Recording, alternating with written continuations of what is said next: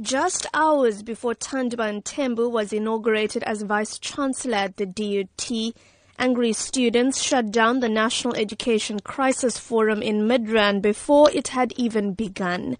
As Higher Education Minister Blade Nzimande tried to address the crowd, members of the EFF, SASCO and other organizations traded blows and threw chairs at each other. The forum has been postponed while conveners attempt to regroup in a more peaceful manner. Mthembu says he'd received several text messages informing him of the unfortunate scenes playing out in Midrand as he prepared to assume his new role. Referring to the Fees Must Fall protest, he says while students may be angry, he wants them to positively engage on ways to take South Africa forward.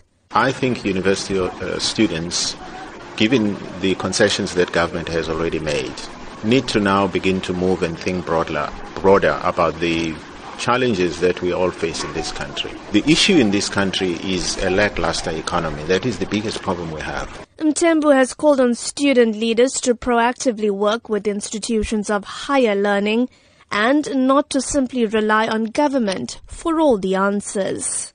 And it's up to government to give more to the 4 million young people between the ages of 18 and 24 who are not in school, who are not in employment. They also need a lot of help from the same government. So I would expect leadership from the university students with the high-level skills and knowledge they have to think broadly about all of these dynamics. In his 5-year strategy for the DUT, Mthembu speaks about a culture of discipline. For the SABC, I'm Minoshni Pillay in Durban.